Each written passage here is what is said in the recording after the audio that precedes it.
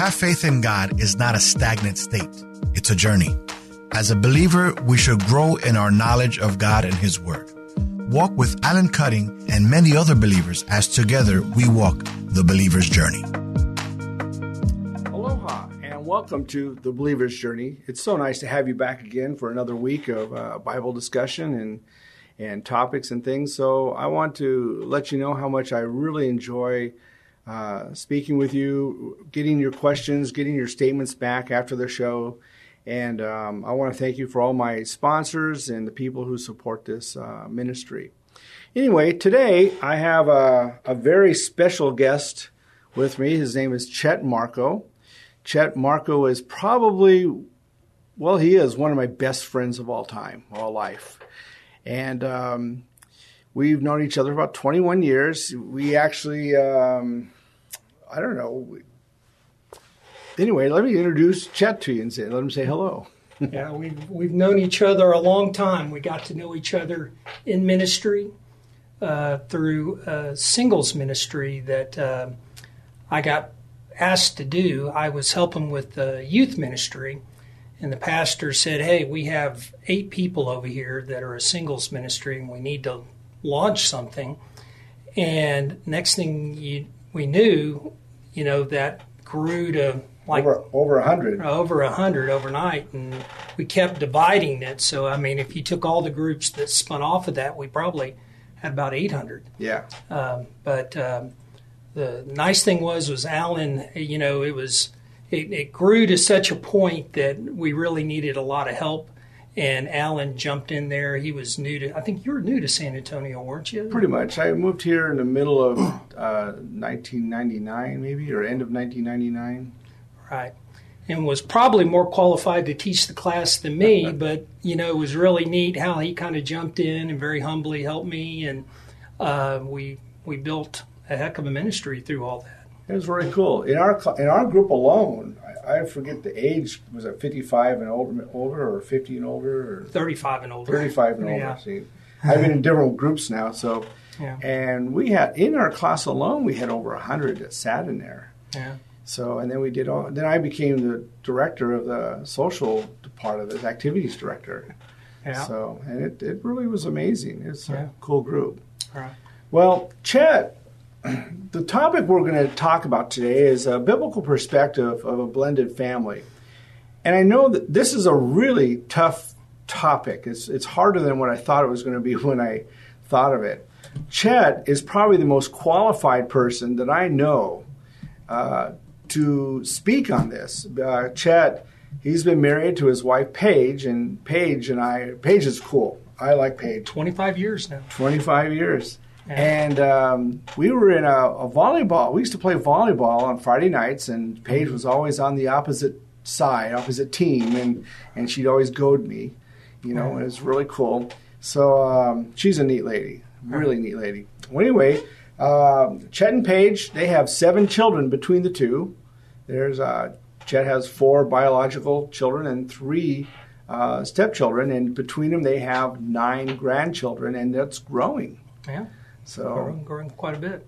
And so anyway, the reason why I say that Chet is probably one of the most qualified people isn't just because he lives the life of a father and a stepfather and so forth, is because he's also been heavily involved in ministry through his life. His background is he's been involved with Young Life. He's been involved with the Wesley Foundation, different missions. Talk about that a little bit. Okay. Well, I found the Lord in college at Texas Tech. I think I kind of knew him a little bit before that, but I didn't really fully dedicate my life to Christ until in my sophomore year of college. But I had just a real hunger, had some great mentors that really guided me and led me and helped me grow my faith. They taught me. It was kind of an interesting mix of men that mentored me. I had a DTS professor, or a guy that really taught me how to study Scripture. I had a very prominent guy from Asbury Seminary that ran the Wesley Foundation that gave me a lot of opportunities to start speaking and teaching and all that, and really helped me perfect that.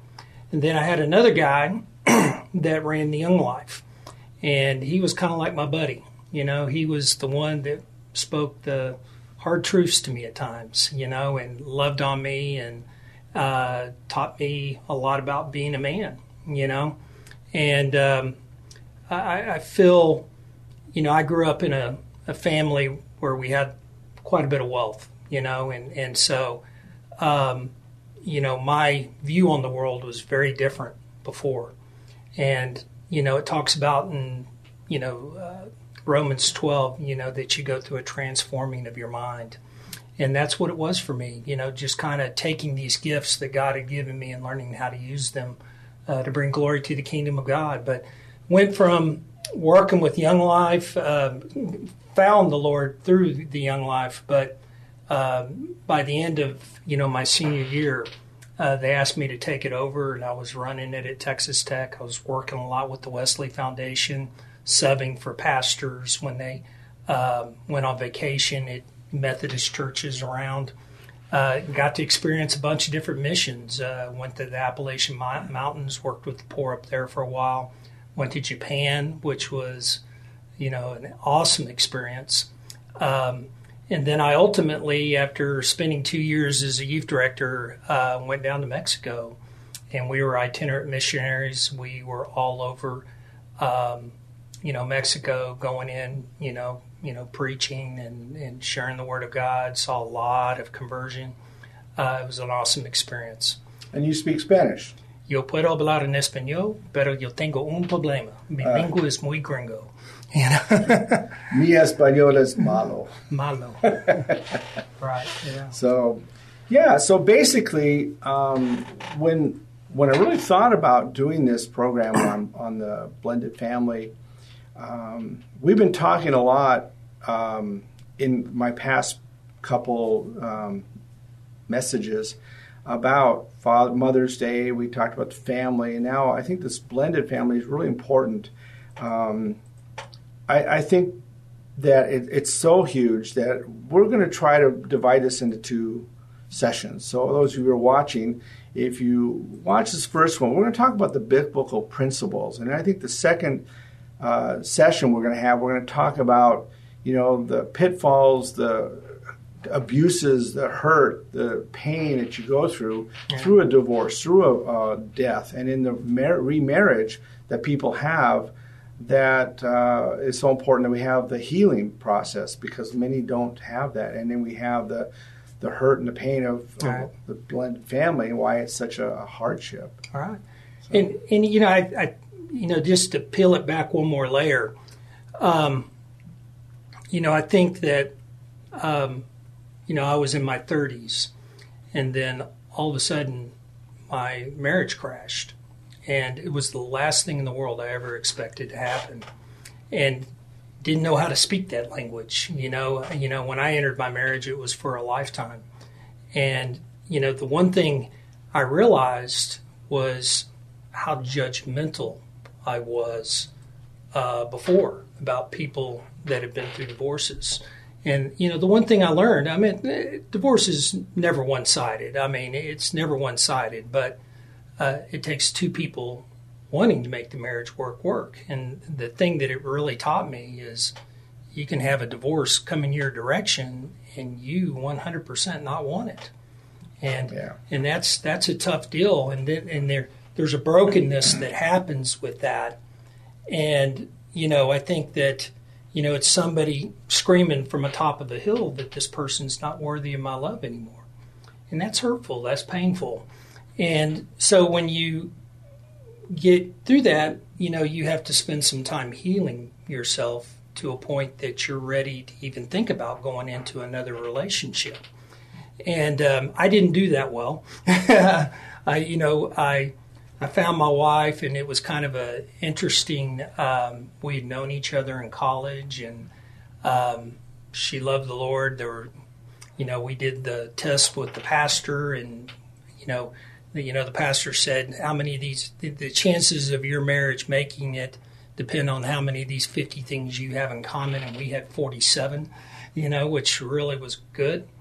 But it still doesn't make it easy trying to blend families. Yeah. It's a difficult process. Yeah. Well, and for myself, on my history, real quick, then I want to talk about your last several years, what you do. But in my situation, my parents, they split up when I was 9 and they divorced when I was 10. I think there was a time period they were maybe wanting to get back together. I have no idea if it was real or not. But my mom remarried when I was 15, so that's 5 years later. My dad remarried 2 times. Of course, he divorced in between that. So, but in the first one he remarried, there was 3 kids, and we really didn't know them, nor did I get along with my stepmother. And then he remarried again. That's divorced and remarried again in 1973. And she now is a widow. My father passed away a few years ago. And she has 2 children. My father adopted one of the boys. And so I have one adopted brother and one stepbrother, as well as the rest of my blood brothers. Wow. So we have a real blended family. And I really went through the differences because of what it was to be a stepchild in many different facets of life.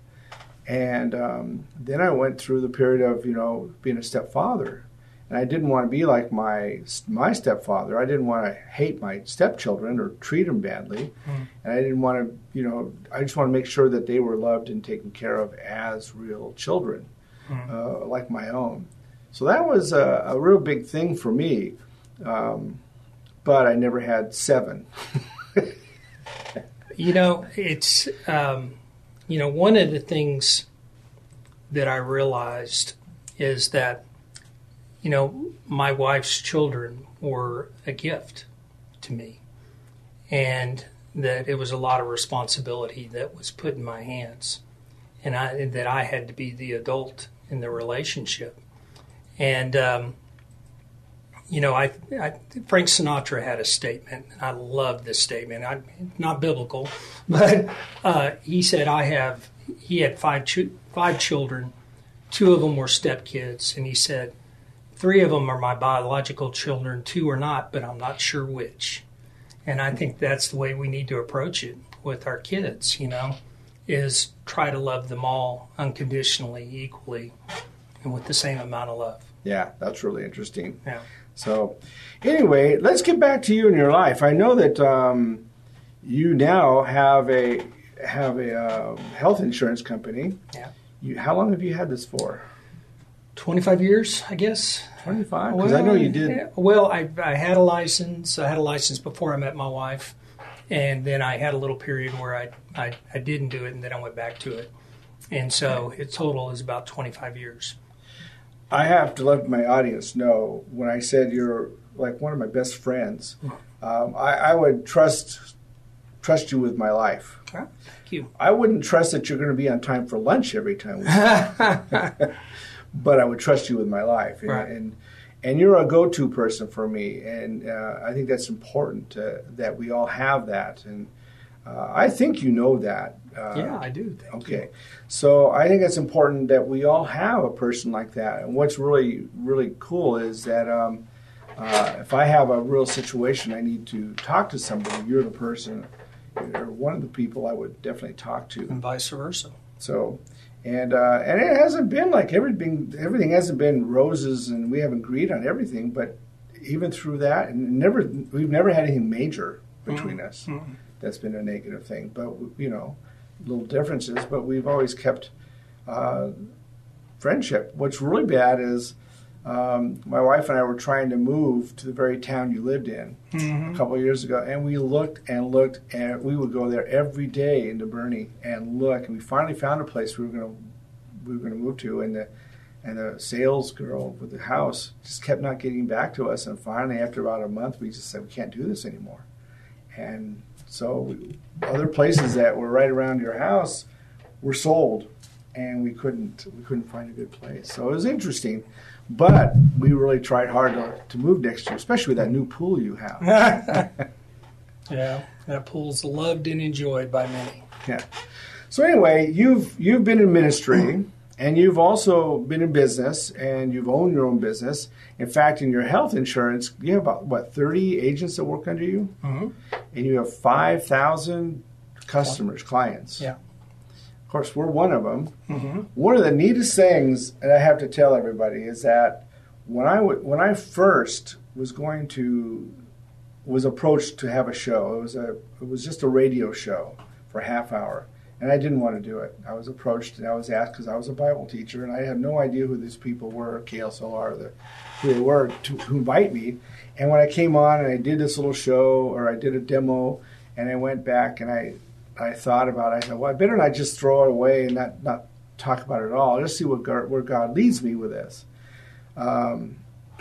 So I went into my class and I said, I don't know if I'm going to be doing this, but pray for this. And right there in the class, 2 people who had businesses said, "Oh, we'll support you," because it's not cheap to do air show here, air time. And then, and I was amazed that I didn't even ask for money; just asked for prayer. And I even said I wasn't sure I would do it.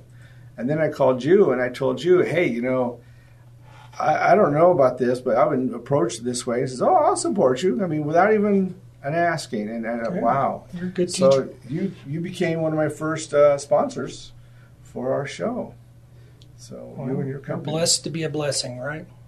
So, and if you're in Texas and you need health insurance or you want some good guidance, if you go to our website at www.thebelieversjourney.net and go to our guest, you'll find Chet's info to contact him right there on the page and see his bio.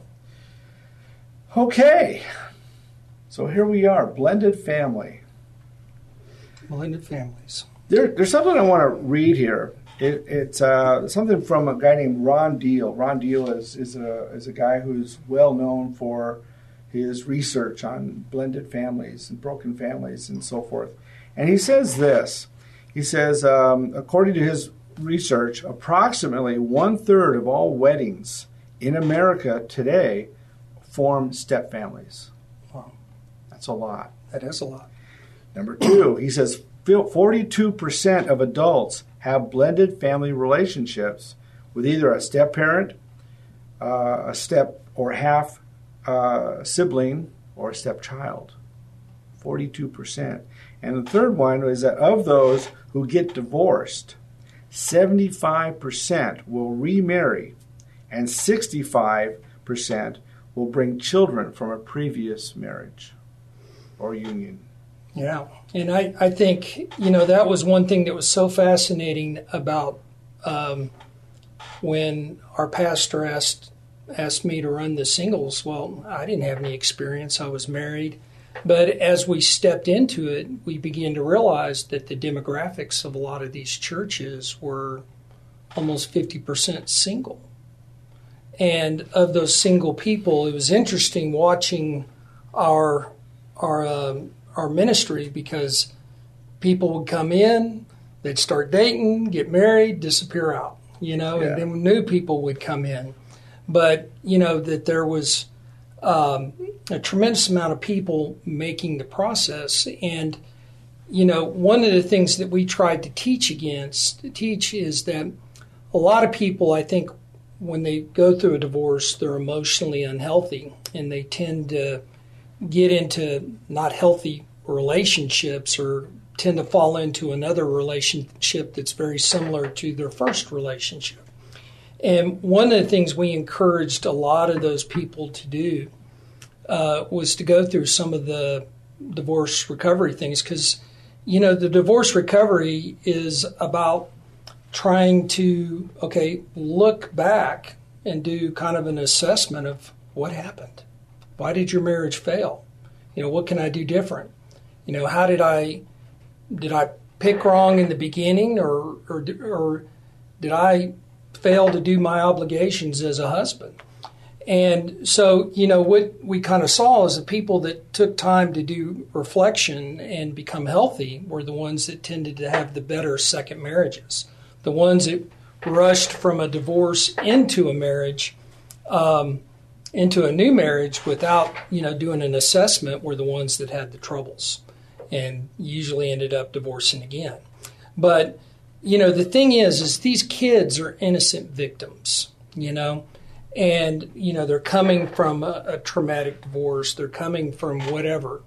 And, it's a real important role, speaking at it as a father, is that my job is to be very loving toward these new members of my family, to be very forgiving, not feeling like I need to rule over them like a dictator, but trying to win their hearts, win their minds.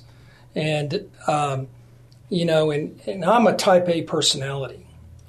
And, one of the things that I learned real quick, that every once in a while, trying to be the tough man, I want to plant my flag on a hill, and lock down. Well, sometimes, we have to remember that love, Jesus tells us, not Jesus, or in 1 Corinthians, talks about that love conquers all, and that sometimes we love and we pray for situations, we ask for a breaking.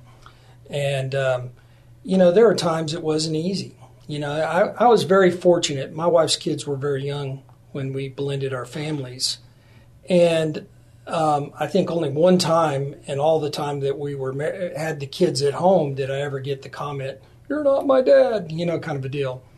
But, I think what we have to understand in a blended family situation is that, our job is to love them, that there's always going to be something in children that wants to connect with their biological parent, no matter how bad that biological parent was.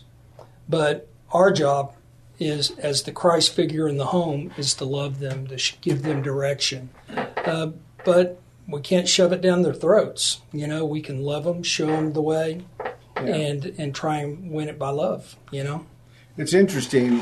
You and I were talking earlier, but I'm really involved in the ministry in Moldova. Mm-hmm. And in fact, I plan on going there for a month or close to a month in November this year. And this one group that I work with is Campus Crusade for Christ. And there's about 70 on staff there. But they're all in different groups. Some deal with, sports. Some deals with kids in school, students and so forth. And there's one particular group that deals with family. And these ones with a family, I've learned a lot. I mean, in Moldova, their divorce rate is huge. It's out of sight. But getting down to wonder why or find out why this is, we realize that because Moldova is the poorest country in all of Europe. And because of that, what happens is a couple get married, they have to make ends meet, they have a child or two, and it's like, well, there's not enough money to make here. The average income is between $250 and $300 a month in the city, and it's about $50 or so in the country. Of course, in the villages, you raise your own food, you grow your own food and stuff, so it might be a little easier. You're just always poor. Mm-hmm. So what happens is the father goes away, and he usually will work somewhere in another country where he can make enough money to support his family, but he's not there physically for at least 10 or 11 months of the year. He's gone. So the children grow up without a father, basically, for the most part. And in many times, the mother will go too. The mother will go into another country, same difference, and then the children get sent off to a relative, aunt and uncle, a grandparent, and if there isn't one there, or if they don't want to handle them, they go off to an orphanage. Hmm. And then what happens is they grow up and they become adults, and then they fall in love and want to get married without any tools whatsoever of how to be a husband or a wife, much less a father or a mother. And then within 7 years or less, there's usually a divorce. Yeah. And that's critical. Even in the United States, we have major problems. We have major problems with girls having children without a father around. We have divorces. This rate has been really high for decades now. And I'm a product of that. And you grow up and you get married, and it's like what's a real family? What's a real husband or father or mother or daughter? Mother or wife. You don't really know, because what you've seen is, a mother who might be an alcoholic, or a father who might be totally beating his wife, or, you see all these things, and it's you when you become that, what do? You follow the habits of what you grew up with. And that's what a main problem is in much of the world today, not just in the United States, not just in Moldova, but all over the world. We're having these problems. What's your take on that? Well, I think it kind of goes back to the comment of your show, The Believer's Journey.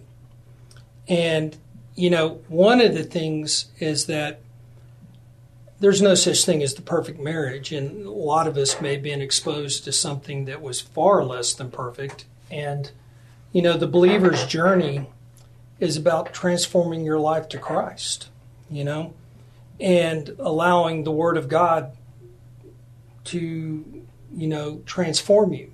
And, I know that what I've learned through time, is the Bible says never be harsh to your wife.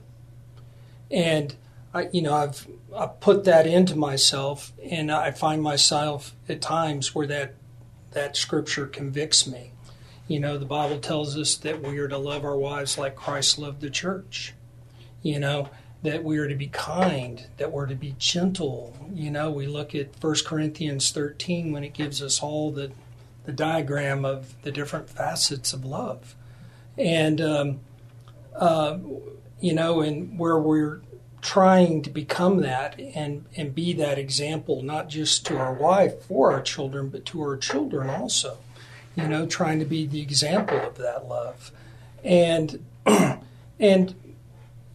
think it takes a lifetime to totally get there.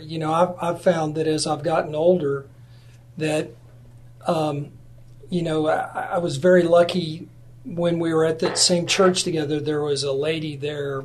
Her name was Marguerite Hudson, and she was a wonderful counselor.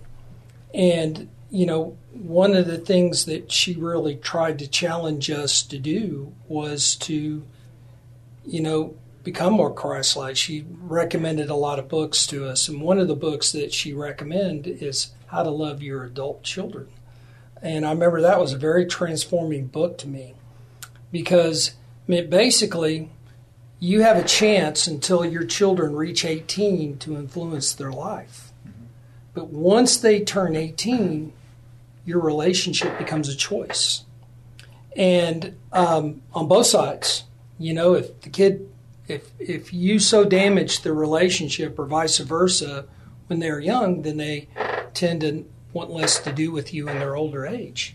And what I've found is that, once they leave, one of the things that the book that Marguerite gave us talked about that if we feel like we need to impose our religious beliefs on our children and they're pushing away from it, we need to back off, okay, and just love them and be an example to them. And hopefully the windows will open up where they will ask us what we think and what we believe. But one of the most awesome things she said to me is, she goes, Chet, God doesn't have grandchildren. He has children, all right? Meaning that that once they leave us, they become God's children. And once they become God's children, our job is to pray for them. Our job is to love them. Our job is to be there,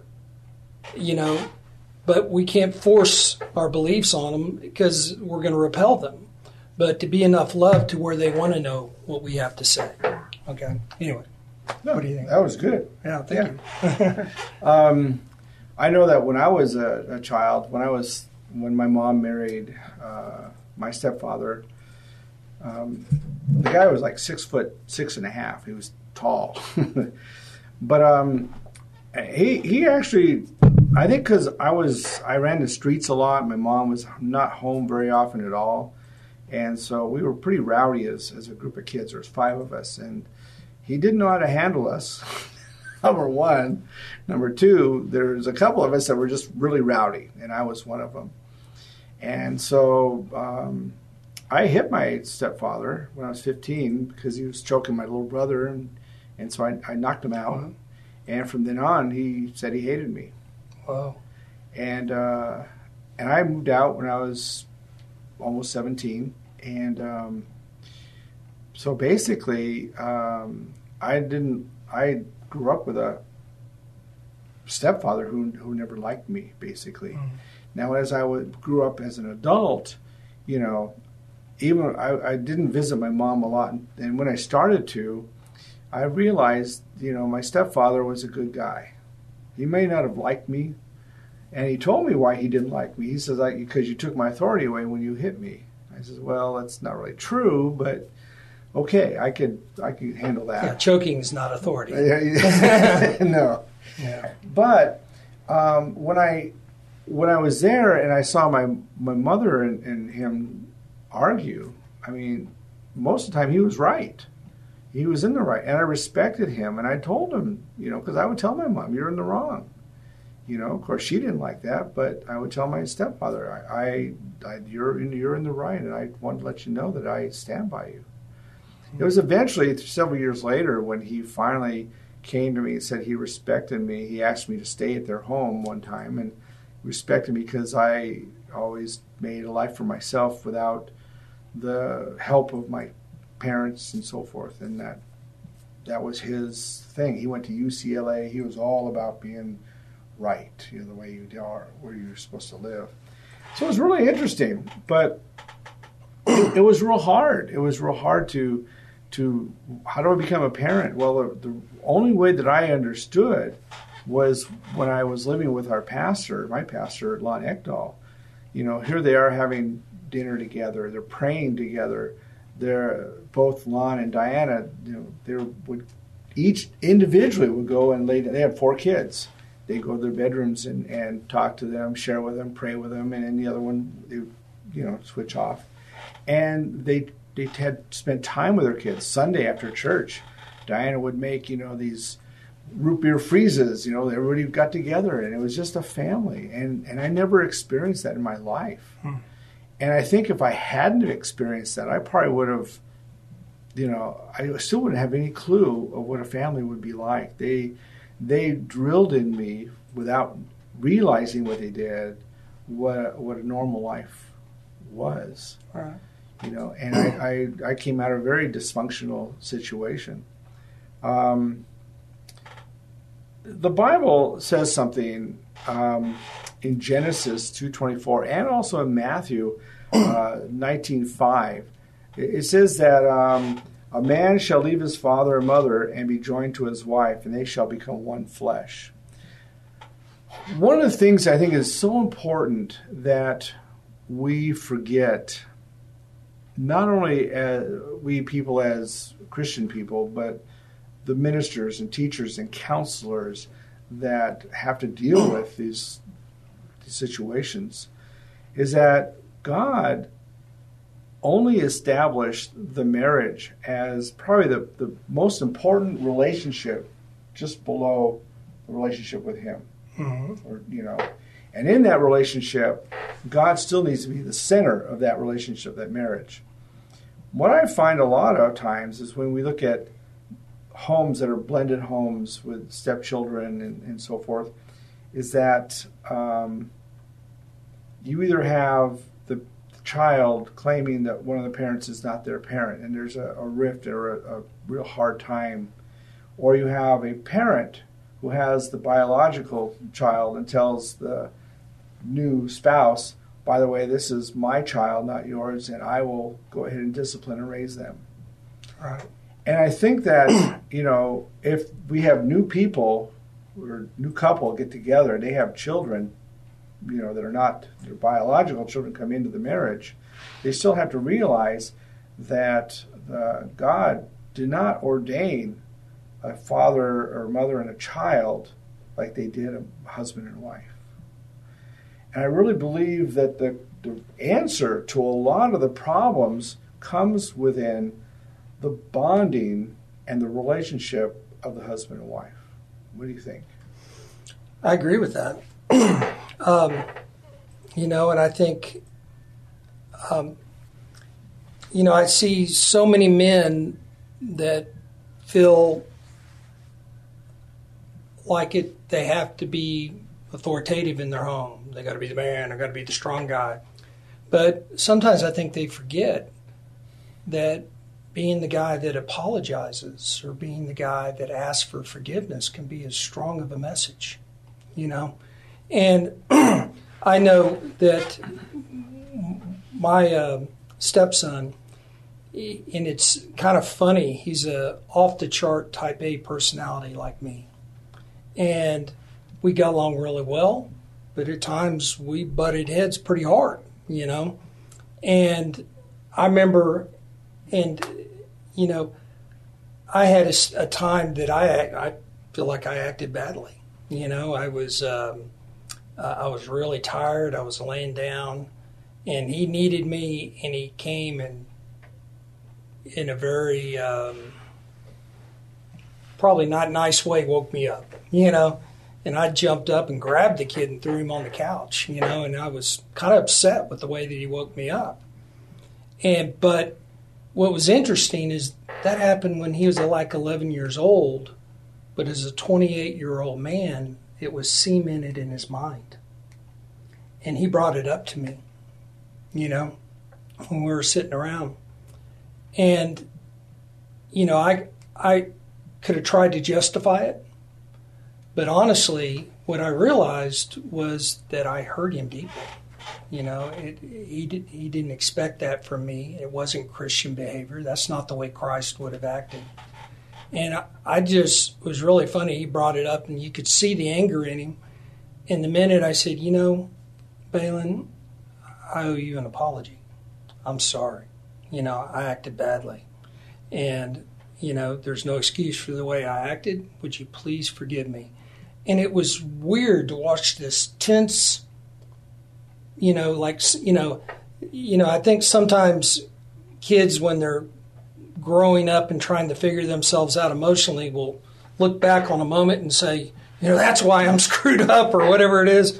But, it was interesting to watch that tension in him melt away. And it's never been brought up since, because I took the time to humble myself and seek his forgiveness for what I did wrong, Yeah. And it wasn't right, And it doesn't mean, well, you did this or you did that. No, that's on me. I own it. Let me tell you, and going back to my business, that's the way I run my business. If I mess up, I own it, and I think that's a Christian principle that we all have to live by, especially in our families, to have the humility to be able to admit when you're wrong and not feel like you always have to be right, and, to self-evaluate, part of our growth in Christ. There's a statement that I read that you have, and I think that I put it on my website, and I think I call it your motto of life. I don't know if you've read this. Oh. It says this: Jesus guides my every move in my family and business. I only hope that I can be a worthy example of him. I read that on your Facebook, right under your pages, and I thought, wow, that is a cool statement. Thank you. So you wrote it. Yeah. Well, I think that, what I've kind of learned in life is that we're not perfect. And people are attracted to humility more than they are to, bombastic or people that feel like they always got to be right, Yeah. And, and I'm a big man. I'm 6'4". At one point, I was over 300 pounds. I was I'm about 245 now. But I have to be super careful because just walking up on somebody, you can intimidate them, and you have to learn how to, I guess not intimidate. Present yourself. Yeah. So, Well, it's interesting. When I was when Susan's daughter lived at home, she had a habit of screaming and screaming. And I remember. Yeah. So one time she got in trouble, and I sent her upstairs, and she stood at the rail, and she started screaming as loud as she could. And so finally I says, "You continue to scream, you're grounded for a week." And so she did. So I said, "You're grounded for a week." And so she screamed some more. And I says, "Okay, now you're grounded for 2 weeks. Do you want more?" And then she went in her room. Well, then Susan came up to me later and said, "I think you might have been giving her a little too much, So I ended up having to go into her room and telling her, "Okay, I overdid it. You got me angry, And so usually either I took away the whole punishment or I lessened it down to what it should have been. Mm-hmm. But sometimes when we get, overreactive, I was raising my nephew. Talk about a hard situation. I was raising my nephew, and when he made me angry, I had learned something before then. I would tell him, "Go to your room. I'll be in there in a few minutes to give you a swat." And so he would go in there, and I knew I was so furious that he would go to his room and close the door. I'd go get a bowl of ice cream. I needed to calm down. I couldn't go in there angry. My dad came into me angry, and he beat me. My mom hit me just out of anger, and I knew that I needed to, curve that somehow. So I ate my ice cream. I was a happy camper. Walked in. "Do you know why you're going to spank him?" No. I'd explain it to him, give him a couple swats, make sure I didn't have it in my hand.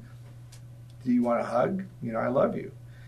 And because I learned that it was about discipline, not punishment, not beating, and that's what I received. I didn't receive a lot of discipline of learning. Mm-hmm. I received a lot of hitting because of being angry, and so I tried to change that. One other situation, I was married once before to a girl who passed away, and we were living in Hawaii, and she had a son, and he was so funny. One day, he was going to get a swat. I give a swat with a paddle, and then I toss it across the bed, make sure it's gone. But I would never hit hard, but enough to sting, right? Mm-hmm. So one time he's in there, and I noticed that he had patted his rear end. So I was just going to go with it. Let it happen. So I gave him a swat, and I just threw the thing aside, and I just was going to let it go. And then he laughed and says, "Ha, ha, ha, that didn't hurt."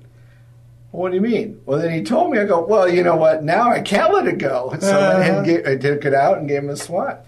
But I would have let it go just because I thought that was pretty clever. And I think we have to go with that. We have to let them be where they can be happy kids. We have to allow that to be kids and grow up without fear. I remember one time I was a youth director. And I gave a speech. I gave a sermon to the congregation, and I remember this example where they said, "Okay, everybody, put up your hand." And let me see where I'm at. Oh, there we are. There we are. Okay, make a circle. Okay, like this, and then then they said, "Okay, I'm looking at the congregation. I go, I want everybody to take this circle." And I said, "I want you to put it on your chin." And everybody put it on their cheek, just like this. And I said, "I told you to put it on your chin." And, and I said, this is a perfect example of why kids imitate what you do, not what you say. Okay? And so I think there's we have an extreme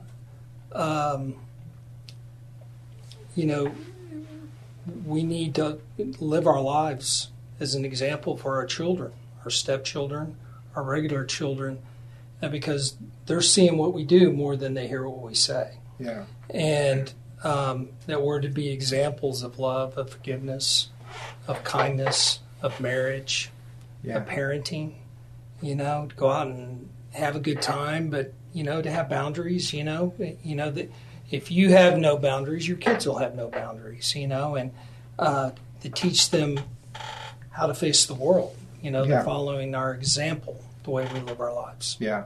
Yeah, I think the stronger the marriage, stronger the marriage is, the stronger the family, stronger the whole group of the kids will be, and the whole family would be. So, right.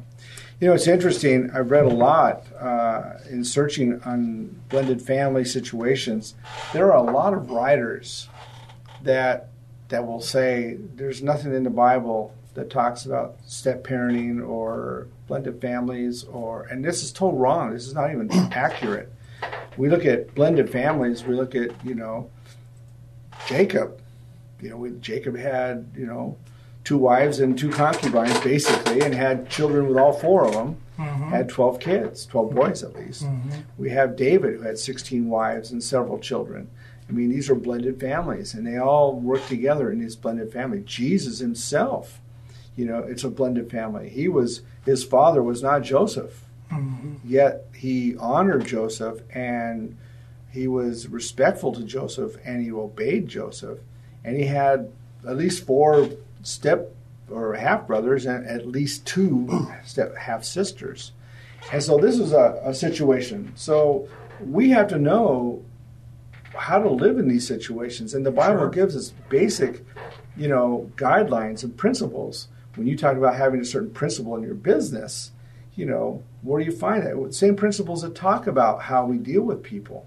And it's not any different in the family. I think that it's important that we see when God says, like in Ephesians chapter 5 and 6, there's a whole couple chapters there. First off, he starts with the husband and wife, how they need to connect, how they need to live with one another, and then goes into the children, on how they need to obey and be obedient and live with the parent, and even how the father needs not to, treat the children with, so they get upset with them and grow up with animosity. I think it's so important. It's all over the Bible, and I think that we need to see that the principles are still there.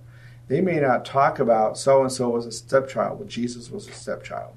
Right. We know that for a fact. Right. We know that they were blended. When Rachel died, Joseph automatically became, a stepchild to Rachel, his aunt. Leah, his aunt, and Benjamin. So, we have this, and I think it's important that we see this and we honor the fact that when somebody is in charge, when somebody is a parent, when somebody is a child, we live in the same principles of love, of getting together. Even the Christians, we are stepchildren to the Jews.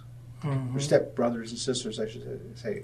We're grafted in. We are adopted by God. I like that principle. We are. We're adopted by Him. In Romans it says we're grafted in. To what? What the Jews are. We are grafted in. We are the stepchildren.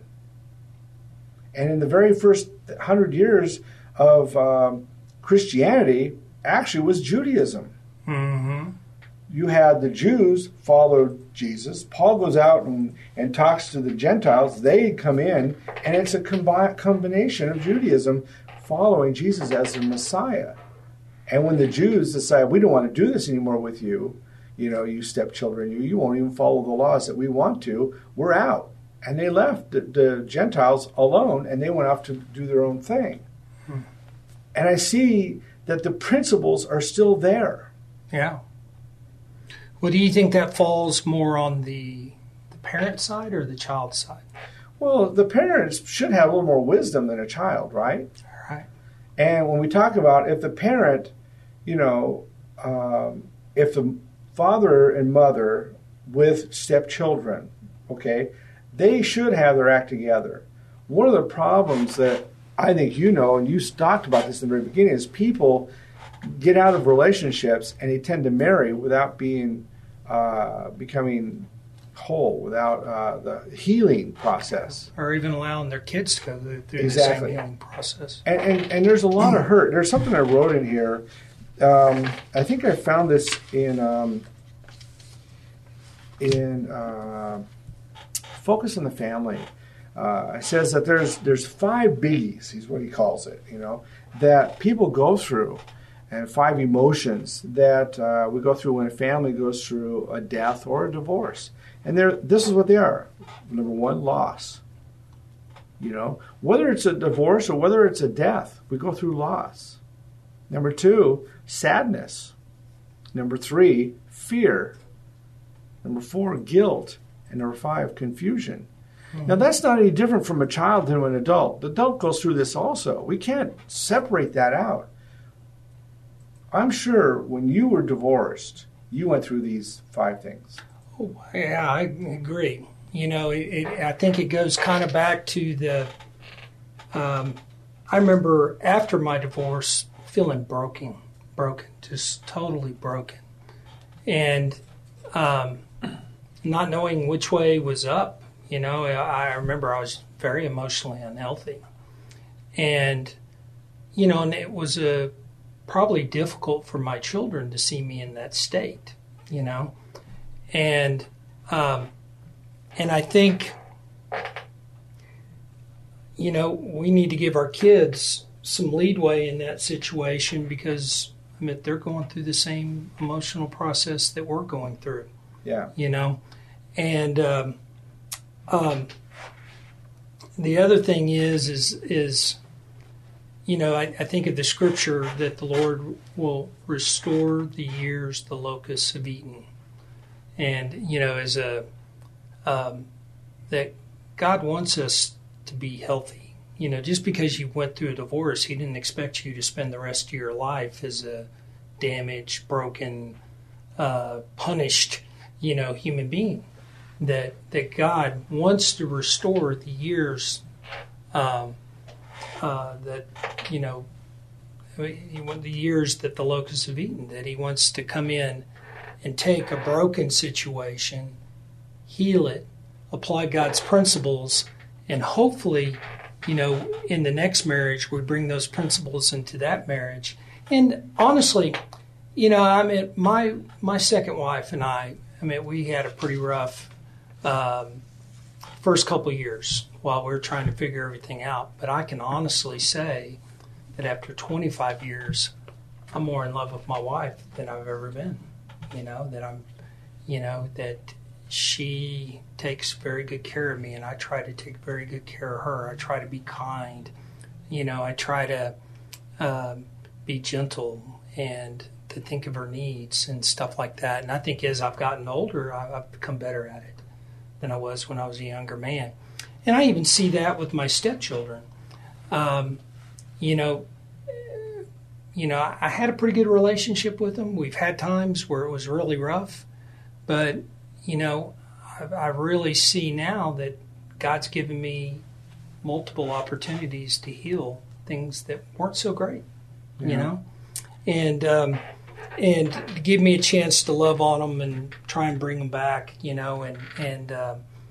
but the thing that I've learned, I think, through it all is 1 Corinthians, 13, and there's a part in 1 Corinthians 13 that talks about when I became, a man, I put away childish things. And, love conquers all.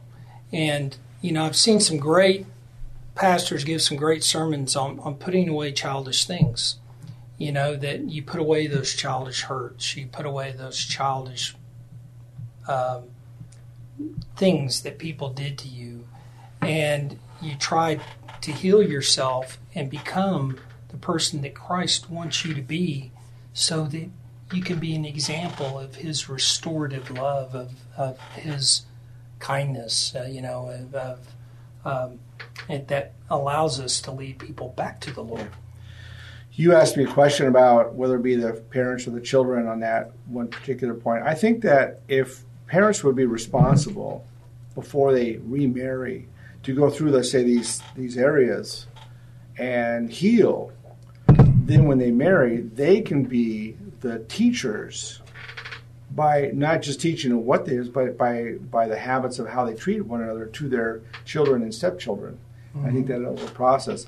I think that I have a couple scriptures here that's really interesting. For example, Romans 5:8, it says, God showed us His love for that while we were yet sinners, Christ died for us. Mm-hmm. We were basically apart from him, and he still loved us. And I think that's important for all parents to understand that, and even children. As you become adults, teenagers and more, you should realize what these scriptures mean in the sense that God is the one who really extends his behavior for us, and we need to mimic that. I think that's important.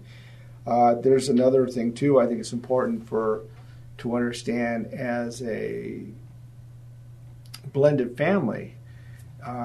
Jesus said in Matthew 12:25, "Every kingdom divided against itself will be in ruin, and every city or household divided against itself will not stand."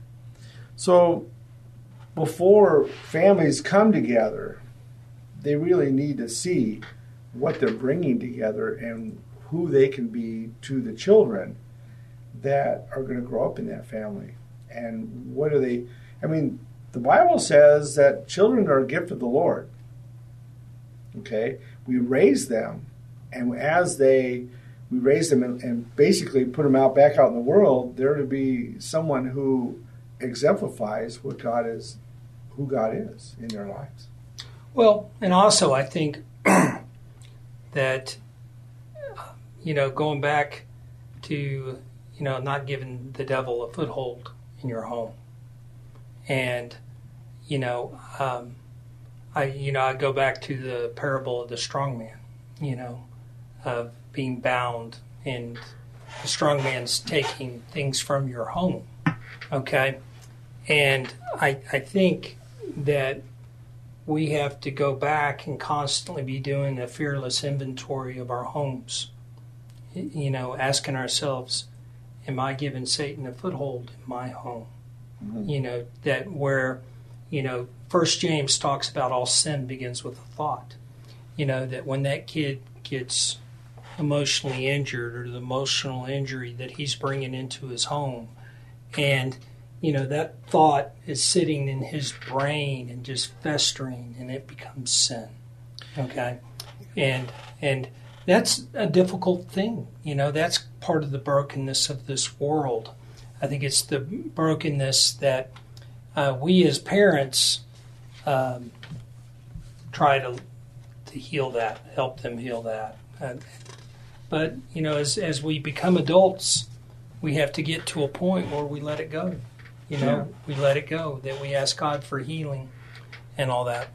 So, well, I know that in some parenting relationships, mm-hmm. You can have, in the family, you can have a stepmom and a stepdad who are totally, like I had.